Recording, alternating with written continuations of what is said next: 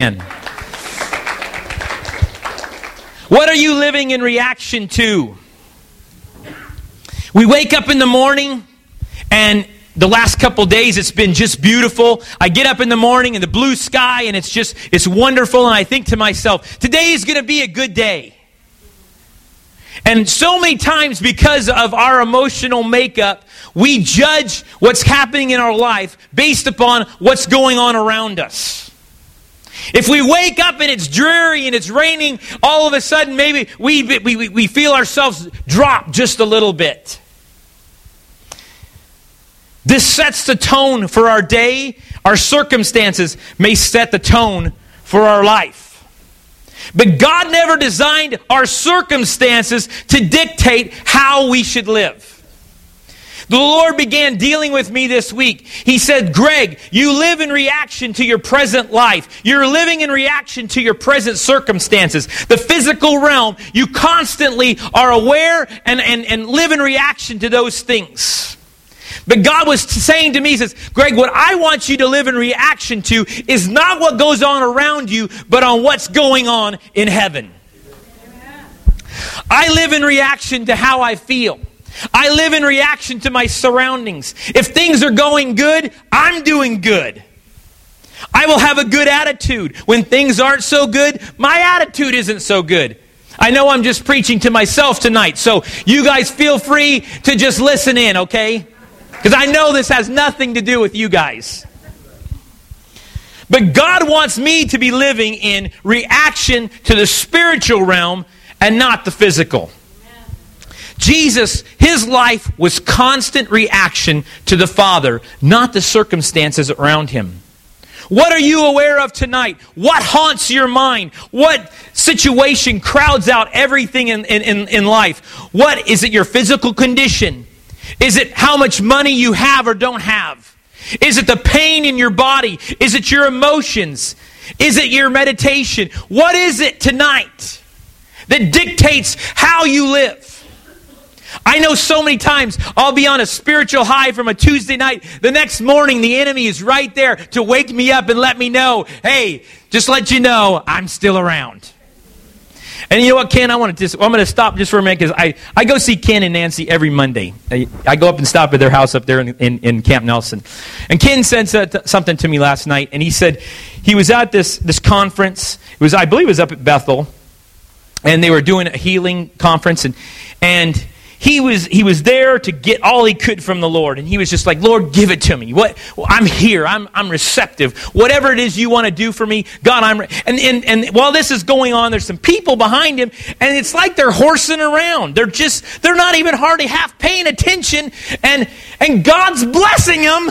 And Ken says, and I don't understand it. Here I am. I'm hungry. I'm a vessel. I'm ready. And they are just horsing around, and they're getting blessed. And the Lord gave me a word for that today. It's, you know what? The enemy has charge of a lot of this atmosphere. You know, he's the prince and power of the air, okay? And he will release. He will let certain things come through that if you want to call it that umbrella or that he'll let it penetrate because he knows that they'll go nowhere. But you in your lives, how many times have you been hungry and you thought, how come I just couldn't get what I needed from God? I will tell you exactly why. It's because you were serious with God. When you get serious with God, when you have that place in your life and you say, God, you're all I want. You're everything I want. You're everything I need. When you get into that position, the enemy will fight you tooth and nail because he does not want what is coming your direction. He knows that when it gets a hold of you and you get a hold of it, it's going to change the atmosphere around you. What are you living in reaction to tonight? I spend much of my time living in reaction to the devil, to problems, to situations, home, work, family, sickness, life, job, city, all these things. My problem or my awareness of it is greater than my awareness of Him. By this, the enemy has a hand in the direction of my life. we've been talking the last couple weeks, and we talked about fasting, and before that we were talking about living by the Spirit. I don't want the enemy dictating how I am supposed to live, how I am supposed to react. I don't want to be reacting to the enemy. I want to be reacting to light. I know, I'm just talking to myself, and that's okay. You guys just hang on with me. Maybe you'll get something out of this, okay? The Bible says the steps of a righteous man are ordered of the Lord. How can that be if I let the enemy, he has a hand or a role in setting my agenda for my life? Jesus lived in constant reaction to the Father, constant awareness of the Spirit of God. I want just to, if I can, I'm going to use Bill Johnson here just for a moment. He likes to use this example, and he says, when Jesus was being baptized, it says the Spirit of God descended upon him like a dove. Now, I want you to imagine, okay, this is a dove. I was going to get a little dove. In fact, Louisiana, you probably have some little birds I could have used tonight, but I want you to imagine just for a minute, this is the dove. It's landed right here. Because the Bible says the Spirit of God is upon us. He's in us, and He's also upon us. He's in you for you. He's upon you for others. Okay, so I want the Spirit of God upon me. And if I had a dove on my shoulder, it would probably change the way I do business. It would change the way I walk.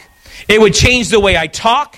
If the Spirit of God or the dove was right here upon me, and it was upon, and I knew it, and I knew that I was aware of it constantly, it would probably change. I would probably be a little more careful about how I stepped, because I wouldn't want to disturb the dove. I would be very careful what comes out of my mouth, because I wouldn't want to disturb or aggravate my dove. And spiritually speaking, God is saying the same thing to us. The presence of God is upon you. He's upon you. He's abiding with you. But so many times in our life, we go through, if the dove was right here, would I go down to the bar? Man.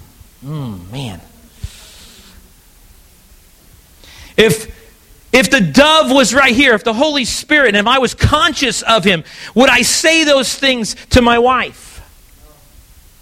I would act differently. And God is saying that to us tonight. I want you to think about this example. The dove upon your shoulder. The Holy Spirit upon you. Every place you go. And it'll also change the way, when you go into a situation, the atmosphere changes. Because you know what? The presence of God will begin to permeate that atmosphere. What you're conscious of, you will release in the atmosphere around you. Jesus responded to the Father. He did not respond to what the devil was doing. Jesus lived in reaction to the Father. Everything must rotate around the presence of God. When we do this, we release the kingdom of God into the atmosphere.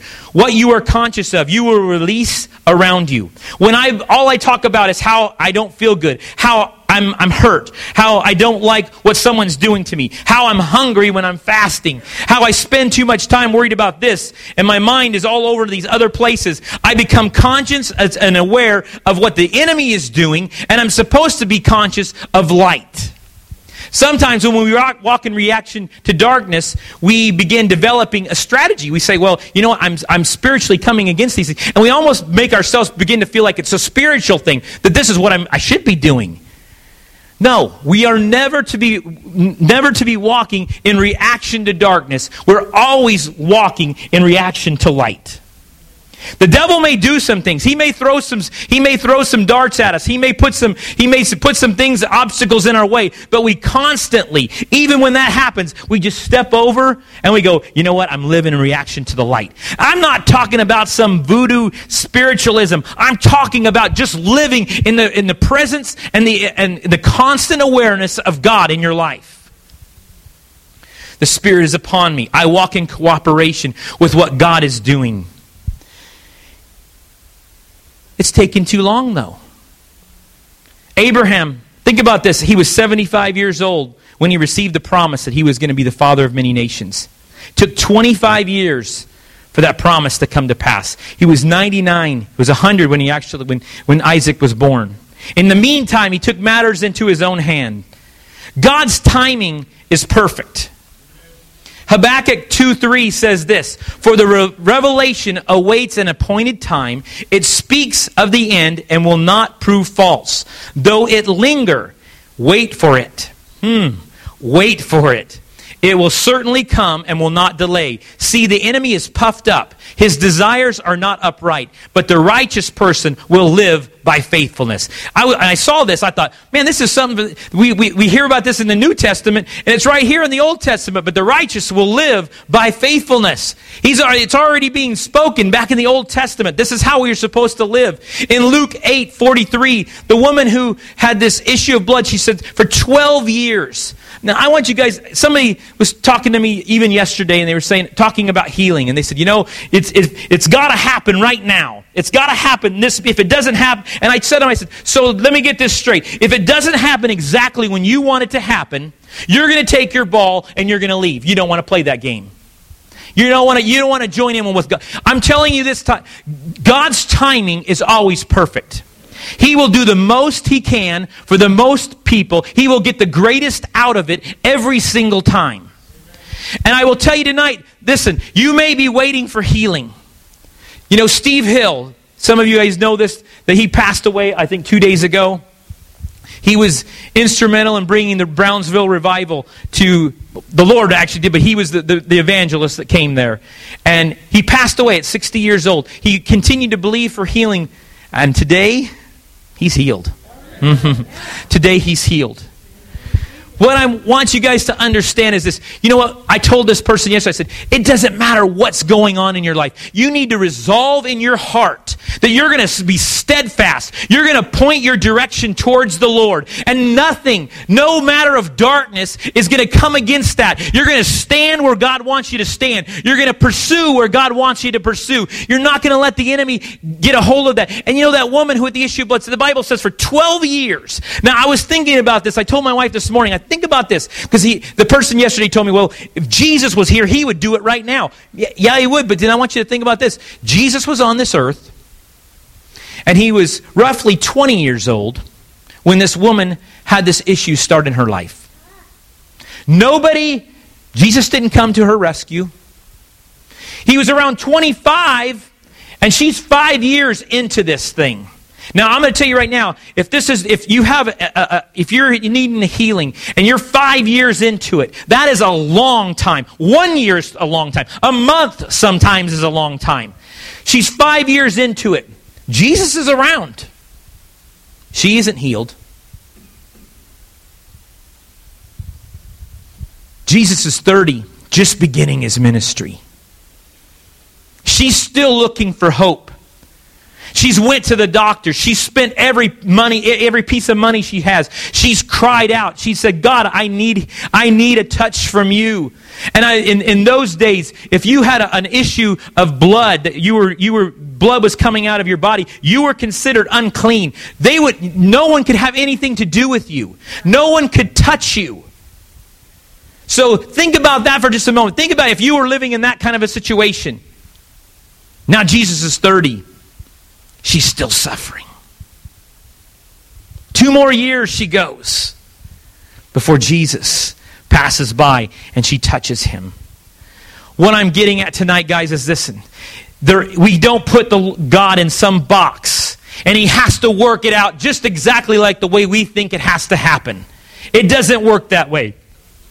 There are times when we struggle, we pursue, we persist, and you know what? Sometimes we just continue in that and we cry out, God, please come.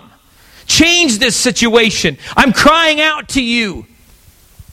Know this, that you have to, I told this person yesterday, I said, I want you to make up your mind right now that if you're not healed in even 10 years from now, will you still be pressing? Will you still be serving God? That's the mindset we have to have. It can't be, if I don't get what I want right now, I'm going to quit.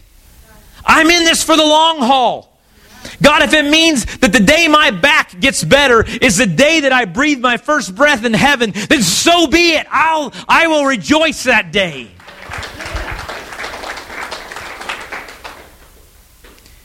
John 5:39 says, you study the Scriptures diligently because you think that in them you have eternal life. He was talking to the Pharisees there. Knowledge will always puff up.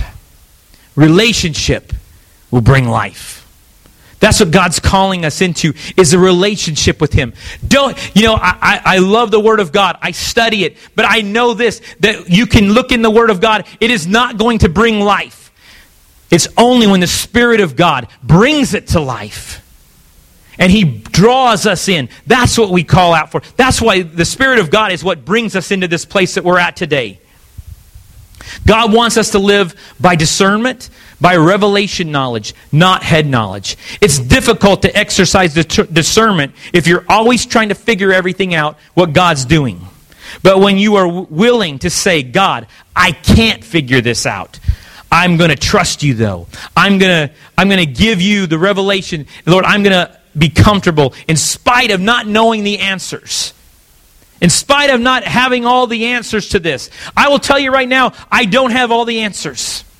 I know one who does.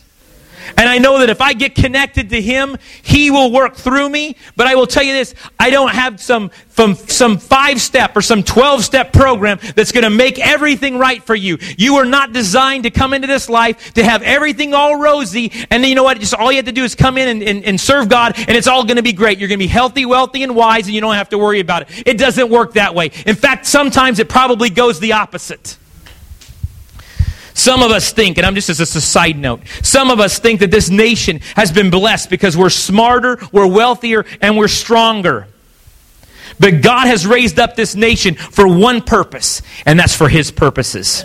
Not to pamper us. In fact, I believe He's quite disgusted with our pampering.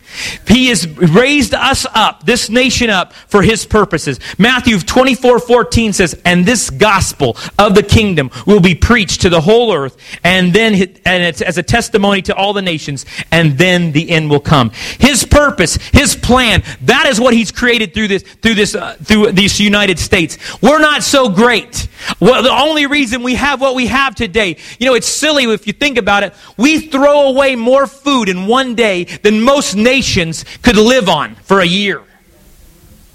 We spend more, $500 billion on entertaining ourselves. That's more than some countries' entire economy for the year. We will stand accountable for that, I believe, without a shadow of a doubt. And guys, that's why God is calling us. That's why God is urging us. That's why God is compelling us to say, listen, the time is short. I want you to get ready. I want you to preach that gospel. Scott told me this week, he does a great job with the men in here. But he said, you know what? God's even calling. He says, listen, I want you to go. I want you to go seek people out.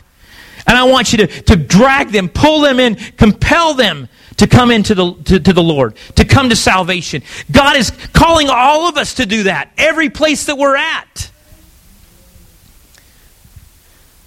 Trusting God often requires not knowing how God is going to accomplish what needs to be done, and not knowing when He will do it. He uses times of waiting to stretch our faith in Him and to bring about change and growth in our lives. This is God's waiting room. I hate waiting rooms. I'm going to be honest with you. I do not like going to the doctor and sitting there. I think sometimes they make me sit there longer just to aggravate me. And then I get in there and then my blood pressure's up. All because I was in the waiting room. And then the waiting room, they try to do these things to make you feel better. They put some pictures or something on the wall and they give you some magazines. And all that does is aggravate me more. Because usually they're all women's magazines. And I'm going to a man doctor. I detest waiting rooms. But what God is calling us is into His waiting room. He's calling us into His waiting room. James 1:2 says this. Consider it pure joy, my brothers and sisters, whenever you face trials of many kind. I'm going to just quickly go through 3 verses here. I'm going to dissect them a little bit. We're going to go through a little word study. James says, consider it pure joy. That word pure, it means all and totality. It says, consider it all joy. Consider it an all-encompassing. It literally means grace. It literally means it intensifies the word that comes after it, which is joy. The next word, joy, is the Greek word kara, and it means extended favor, Literally, grace recognized. So think about that. A totality and intensified grace recognized. Consider it intensified grace recognized, my brothers, whenever you face trials. The word trials there is the word, it means testing, affliction, calamity. It's the same word Jesus used when he said, "And lead us not into temptation, but deliver us from the evil one." That's the same word there. And so what I was thinking about this just for a minute. I want you to just think about this. So Jesus says that he doesn't want to lead us into temptation. So the one in James 1 here, consider it pure joy, my brothers and sisters, whenever you face trials of many kind. The one who's throwing these trials at us, or these calamities, or that word, the word affliction, all those words, those things are coming from the enemy. So just be aware right now that all these things that come at us, God's saying, listen, when those things come at you, remember, my grace abounds. My grace is intensified. My grace gets greater. I'm going to give you this. This is Greg's version of it. Okay, so I'm going to just give you. I remember how I do this. I just give you a little extra side note here. It says, so consider it total recognized grace when the enemy brings various afflictions or calamities into your life. Boy, that makes it a little stronger, doesn't it? I don't ever want us to, we don't ever take a verse and just go, okay, well, I'm going to base a theology or I'm going to base something on it. It's got to be backed up by another scripture. In Romans 5:3, it says, not only so, but we also glory in our sufferings, because we know that suffering produces perseverance, and perseverance, character, and character, hope. I want you to know tonight, just because you are tried, you're tested, or you have calamity in your life, or you have tribulation in your life, does not mean you have sin. It doesn't mean you're being disobedient. The enemy sometimes will allow these things to come into our life just to oppose us, to let us be tested, to see if we'll stand firm in where we need to be with God. Now, with that said, I also want to say, I'm going to flip it right over and say, you know what? It also could be sin in your life. It also could be because you're not walking where you need to be with God.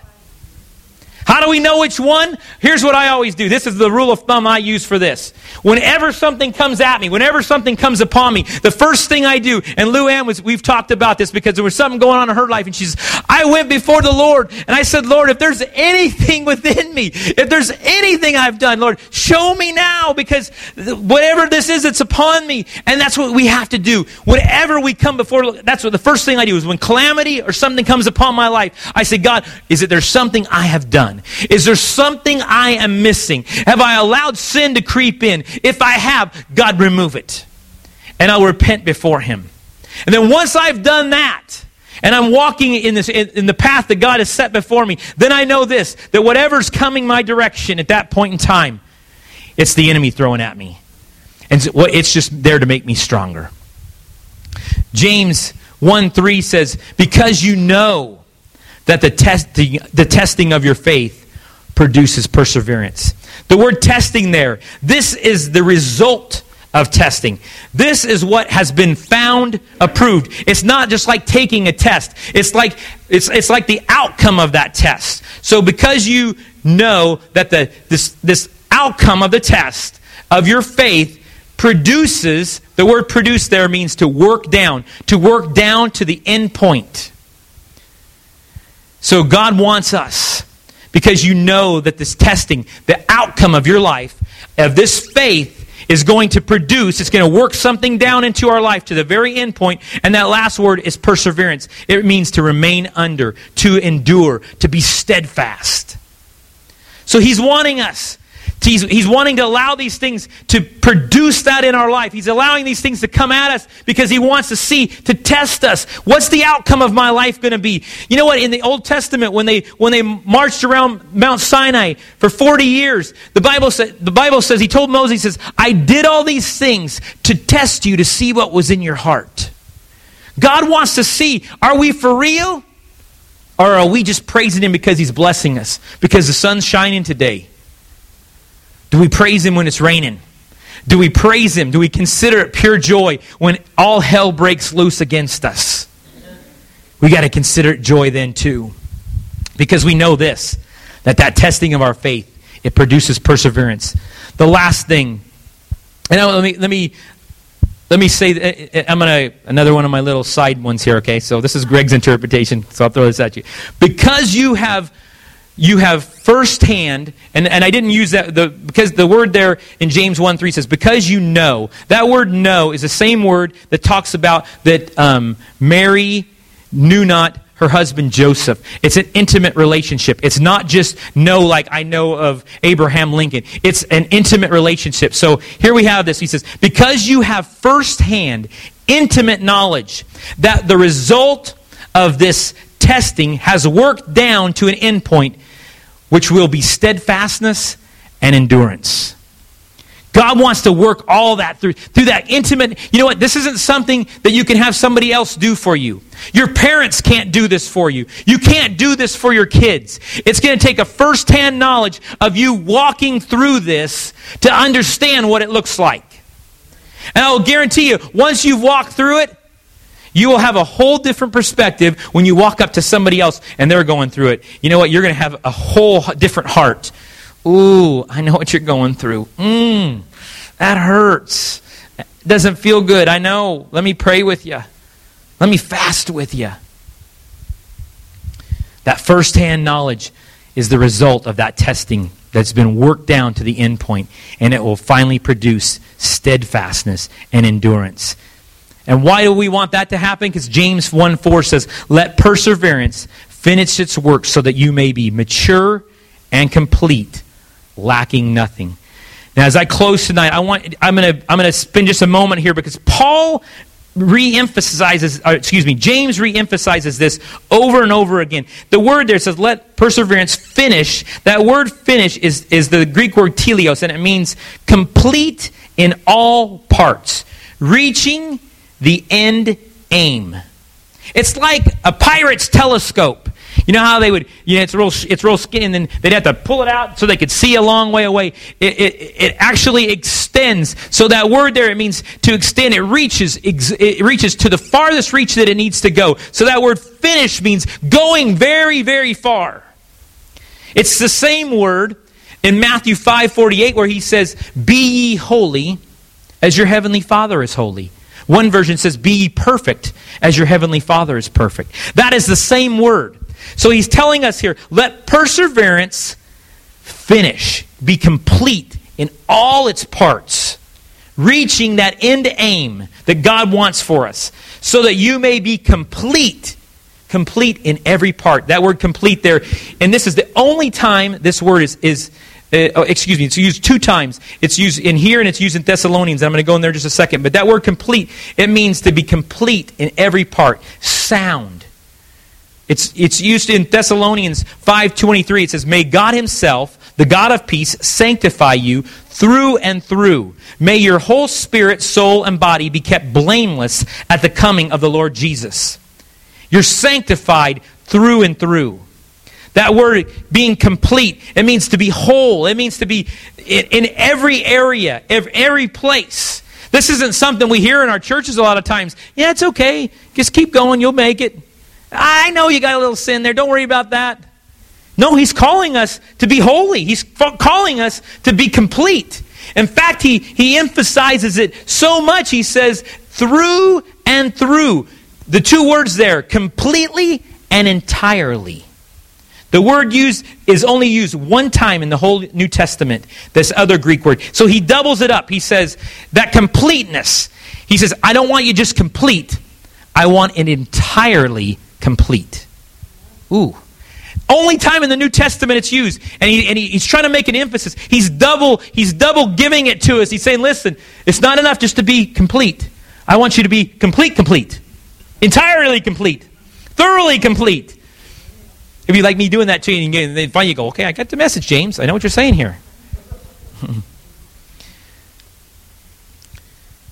Resistance is what produces lift. We were made to fly. We were made to soar. But if there's no resistance under our wings, we'll never take off.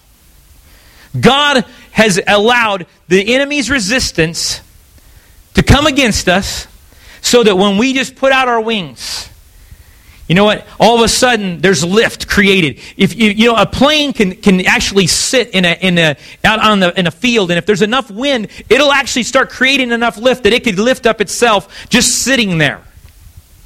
That resistance creates lift. The resistance in your life, the thing that you're facing. Maybe tonight you're going, well, you know what? I don't have anything like that tonight, Greg. Get ready, it's coming. All right? If you don't have it tonight, the resistance is coming. If you haven't taken a contrary position, you won't have any resistance. But God's calling us to take a contrary position to the world. Resistance is what produces that lift. And you know what? God is calling us to be bride preppers. In the book of Revelations 19:7, and I close with this. It says, let us rejoice and be glad and give Him glory. For the wedding of the Lamb has come, and His bride has made herself ready. Fine linen, bright and clean, was given to her to wear. Fine linen stands for the righteous acts of God's people. It's the deeds that we do. So let us rejoice and be glad and give Him glory, for the wedding of the Lamb has come, and His bride, that's us, she's making herself ready. We don't just get zapped on the head and we're ready. Getting ready means that we're going to have to go through something.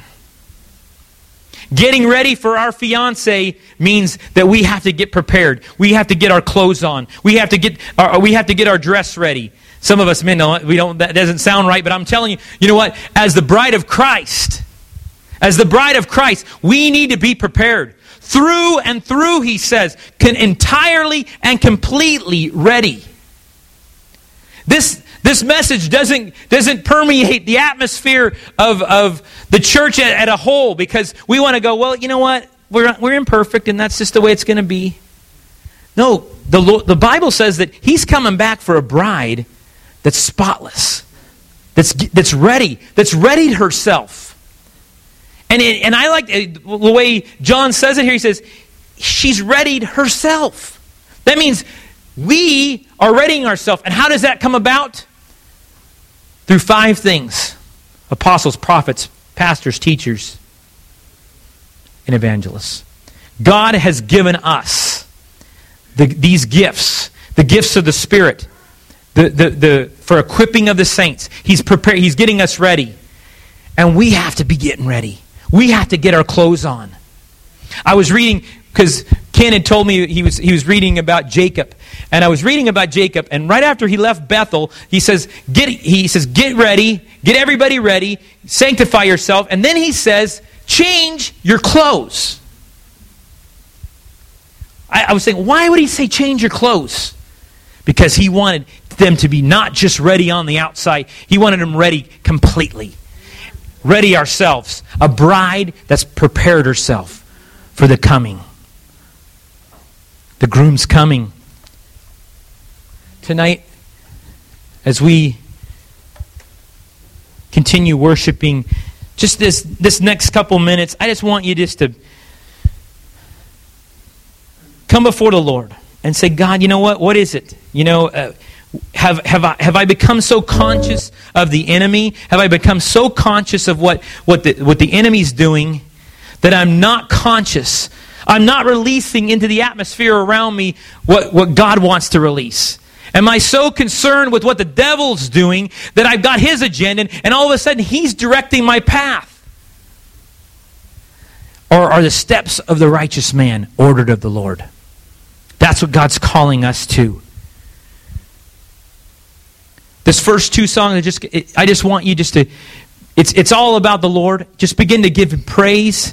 And then the second song I have is a song you guys will probably know. It's Refiner's Fire. And God, that's the cry of our heart tonight. Refine us, Lord. If we're going through adversity, then you know what, Lord? Today I want to welcome it and say, teach me what I need to be taught right now. Lord, let me go through this so that I can be prepared. I can be that bride that's ready for you. Dressed and ready for you. Amen.